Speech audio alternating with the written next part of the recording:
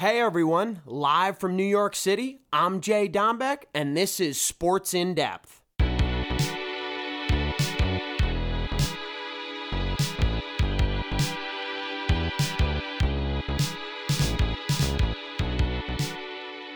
What's up, guys? JD here.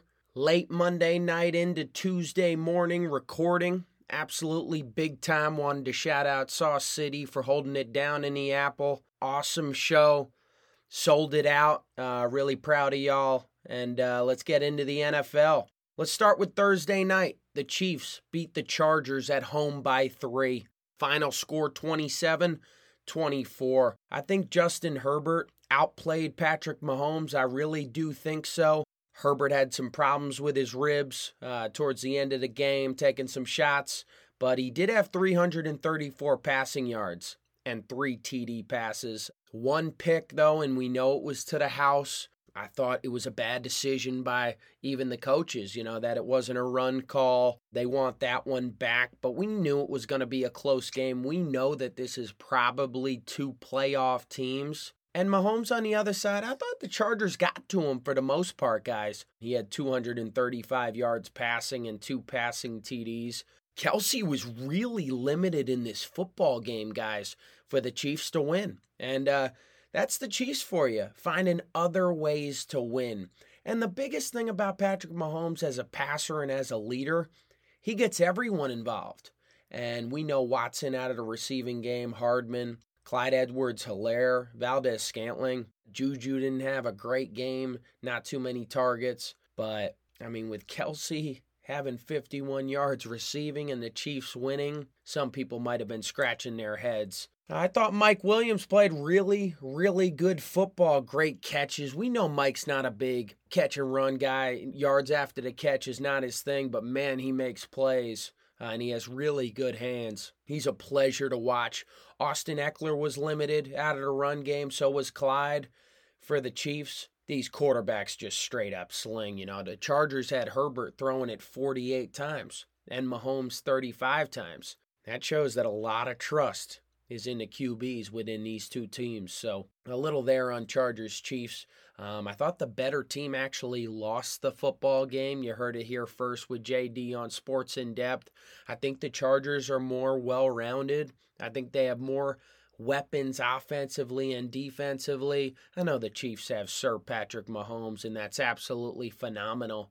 But you need more than a quarterback, and the Chiefs came up short in last year's playoffs, and I don't think they get to the Super Bowl again this year. AFC is good. AFC is loaded, and a lot of good Qs in this conference. Moving on to Sunday's matchups, the New York Jets absolutely stunned the Cleveland Browns, scoring, onside kick, scoring again. Joe Flacco taking it back a few years, turning back the clocks on us, 307 yards passing with 4 passing TDs. Yes, I did just say that about Joe Flacco. I thought Jacoby Brissett played pretty good football. Chubb was good in the red zone. Amari Cooper, their main receiver, got the football a ton. 9 receptions for 101 yards and a score. The thing about the Jets, they never gave up in this football game. They play hard, whistle to whistle, first quarter to fourth quarter, and it paid off in this one. And who knows, maybe this might start some momentum for the Jets in a positive direction. We know the Cleveland Browns without Deshaun Watson, Jacoby Brissett is their QB. He can only take them so far, and I think they're going to miss the postseason. But if the Jets start catching stride and clicking by the time Zach Wilson comes back, man, they could be in really good hands. I wanted to talk Buccaneers Saints. Bucs won. Brady's temper, man, throwing clipboards, screaming. He was in rare form, but he was very frustrated with some of the receivers, Scotty Miller in particular, running long routes, not getting to his spot, trying to bring it in with one hand. Bring it in with 2, brother. That's how you get it done on the world's biggest stage, the NFL. Mike Evans was ejected in this one, backing up Tom Brady against Marshawn Lattimore. He will be out next week as well, which is big news for the Tampa Bay Buccaneers as they play the Green Bay Packers, a big-time opponent led by Aaron Rodgers, as we all know. I think the Bucs started to find it in the second half, especially the fourth quarter. Being able to score 2 tutties and a field goal in the fourth. And Mike Edwards, man, pick 6, returning it to the crib was big time. We know Jameis is going to make mistakes. And the Bucs offense didn't go get it, but the Bucs defense went to get it. Picked off Jameis Winston 3 times. Jameis picks have been a problem for him in the past. If they continue, the Saints are not looking at a promising season. And Tom Brady, not a Tom Brady type game, and I think that's what he was so frustrated by. 18 for 34, 190 yards and a score. As Tom says, the ugly ones count in the end as well. They were able to get it done on the road. Buccaneers 2-0. The New York Football Giants. Yes, I'll drag it out because the New York Giants are 2-0. And Daniel Jones is stepping up and making better decisions as a quarterback, not forcing things, going to his check down receivers instead of forcing the long ball. Saquon Barkley playing like the Saquon Barkley we all know he could. I think it's absolutely big time. I think the locker room, Saquon touched upon this. Their head coach, Brian, week 1, he set the tone, going for 2, going for the win, trusting his guys. They came out week 2 ready, fighting on both sides of the football, defense and offense, clicking down the stretch. And they sacked Baker late. They got to the quarterback. And the biggest thing, guys, with the Giants in week 1 and week 2, and you guys have noticed this as fans because I've been seeing y'all on Twitter, Giants didn't panic when they were down in both of these football games through the first 2 weeks. A lot to be said about that, guys. There is a new tone in the locker room. There's a belief. Saquon Barkley knows he's healthy, and when healthy, one of the best backs in the game. That's what Sake does. And if Daniel Jones can make good decisions and not turn over the football, the New York Giants are going to be just fine. And let me talk about the FSU kid, Graham Gano, knocking it down from 56, 51, 33, 36. He's just a kicking machine. Can knock it down from anywhere. And he was a big part of this win, if not the most important part. The kicking game for the Giants has been great. And if it continues to be great and they play turnover-free football, man, you might see the New York football team in the postseason. You heard it here first. Moving on, wanted to talk about Bill Belichick and Mac Jones getting the first win of the season on the road against Pittsburgh. Wasn't a clean game where the Pats did a lot right, but they made less mistakes than the Pittsburgh Steelers. And with Mac Jones having a passing TD and limiting the damage with only 1 pick, that was just enough. Nelson Aguilar with an absolute big game with over 100 yards receiving and a score. Mac is finding Nelson a lot this year. In particular, he is one of Mac's favorite targets and most reliable targets. And in New England, they go with the most reliable. I really thought Mitchell Trubisky struggled on the Pittsburgh side. His completion percentage not too high, yards iffy, and of course he threw a pick. That's what he's known for. Just not a solid quarterback and not a starter in today's game, in my opinion. Mike Tomlin went with him instead of Kenny Pickett week 1, and we'll see if he's going to pay the price. But the biggest thing here is the New England Patriots find the win column, and we know when Belichick finds the win column, 2, 3, 4, they start rattling them off. So watch out for the Patriots. We know Buffalo is big time in their division, but who knows? Maybe the Patriots can sneak into the wild card. The surprise of the weekend, Jacksonville shut out the Colts. And I think Matt Ryan was a big problem decision-making. Throwing 3 picks, that is unacceptable for a veteran quarterback. Now, Trevor Lawrence had a really good football game, and it was good to see him succeed with Christian Kirk, his main target, out of the wide receiver spot. Trevor's a great player. He's got to know what he can and cannot do on a football field. We know he's good in the pocket and throws darts downfield, but rolling, he's making better decisions, and he's a little bit more accurate on the run. When you're rolling left, right, it gets difficult. But Trevor, he's coming into his own, and that's a big win for the team out of North Florida.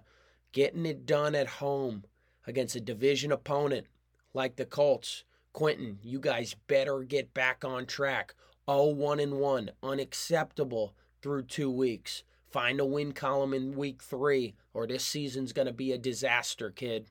Let's talk about the best freaking game of the weekend. The Miami Dolphins beat the Baltimore Ravens on the road 42-38. And yes, Tua has his breakout game. He threw for 6 tutties and 469 yards.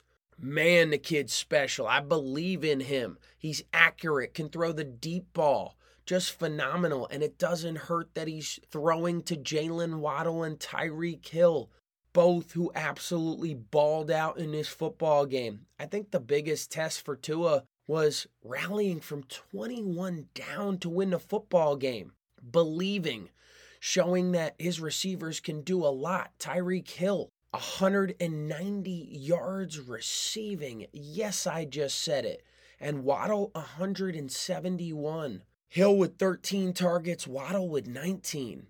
Man, the Miami Dolphins are scary, and watch out for them all year long. Tua coming into his own, and now he has weapons and a good defense. A lot to be said about this franchise and the head coaching change this offseason. There's belief in that locker room. The Miami Dolphins feel they can beat anyone, and they beat the Ravens in comeback fashion, folks.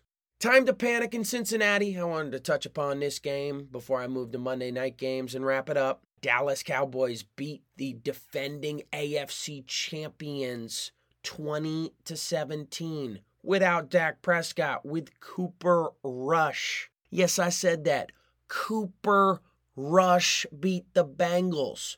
He threw for 235 yards and a score. Defense balled out, and they got to Joe, beating up that Cincy O-line. They were supposed to, quote-unquote, upgrade that line in the offseason. They do not look comfortable through 2 weeks. The Cincinnati Bengals are 0-2, and it is time to panic. Joe Burrow not getting enough time.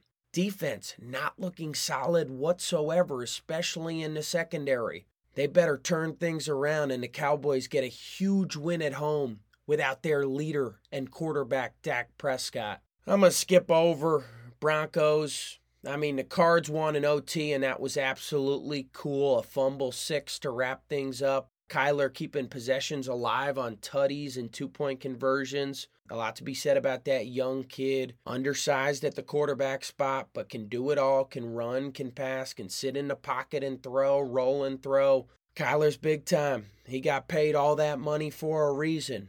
And the Cardinals are in good hands, winning that game on the road and catching their first dub of the season. Packers bully the Bears on Sunday Night Football. Aaron Rodgers claiming ownership once again of Chicago. Monday, let's talk about what just happened before I hit the studio. Bills demolished the Titans, and yes, the Buffalo Bills are by far, once again, you heard it here first with JD on Sports In Depth, they are by far the best team in the National Football League. Through 2 weeks, they have shown dominance. They have shown lack of mistakes. They have shown that Josh Allen is the best quarterback in the game. 317 yards and 4 passing TDs, and hooking up with his main target, Stephon Diggs. I thought maybe the Bills would have a little bit of trouble out of the passing game with no Gabe Davis this week. They were just fine. And it is time to panic for the Tennessee Titans. Ryan Tannehill might not be the answer at quarterback, and there might be a change before this season concludes. The Buffalo Bills are off and running, and yes, they're going to win the Super Bowl this year, and they are going to do it somewhat easily. Yes, I think they're going to win tight games in the postseason, but when they go head-to-head with the NFC in the big dance, they're going to be favorites from start to finish. Before I close out here tonight, the Eagles take care of the Minnesota Vikings, and I was wrong on this game. I thought the Vikings would win. I thought Kirk Cousins was really coming into his own after week 1. Took 2 steps back tonight, throwing 3 picks in front of the Philadelphia crowd, which is not an easy crowd to play in front of. I thought Jalen Hurts played really, really good football, and I think the Philadelphia Eagles are a true threat to win the NFC East, if not the NFC as a whole. So, a game which I'm surprised the Minnesota Vikings only scored 7. Yes, I am. Especially after coming off a win against the Green Bay Packers in dominant fashion. I think the Vikings will figure it out.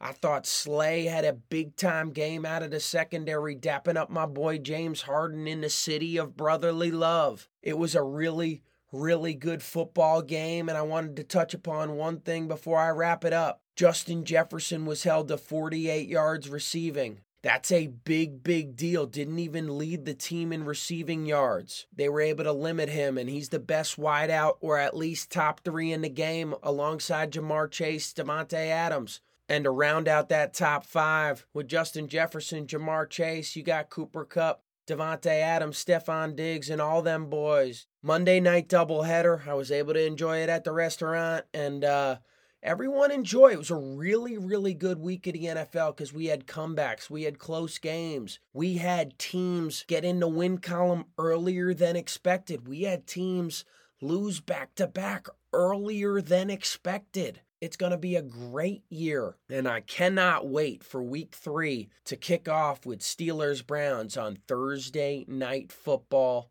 on Prime Video. Everyone stay tuned. JD loving it in the studio late. Love my fans. Love my fam. September off and running. Where did September go? Wake me up when September ends. JD out.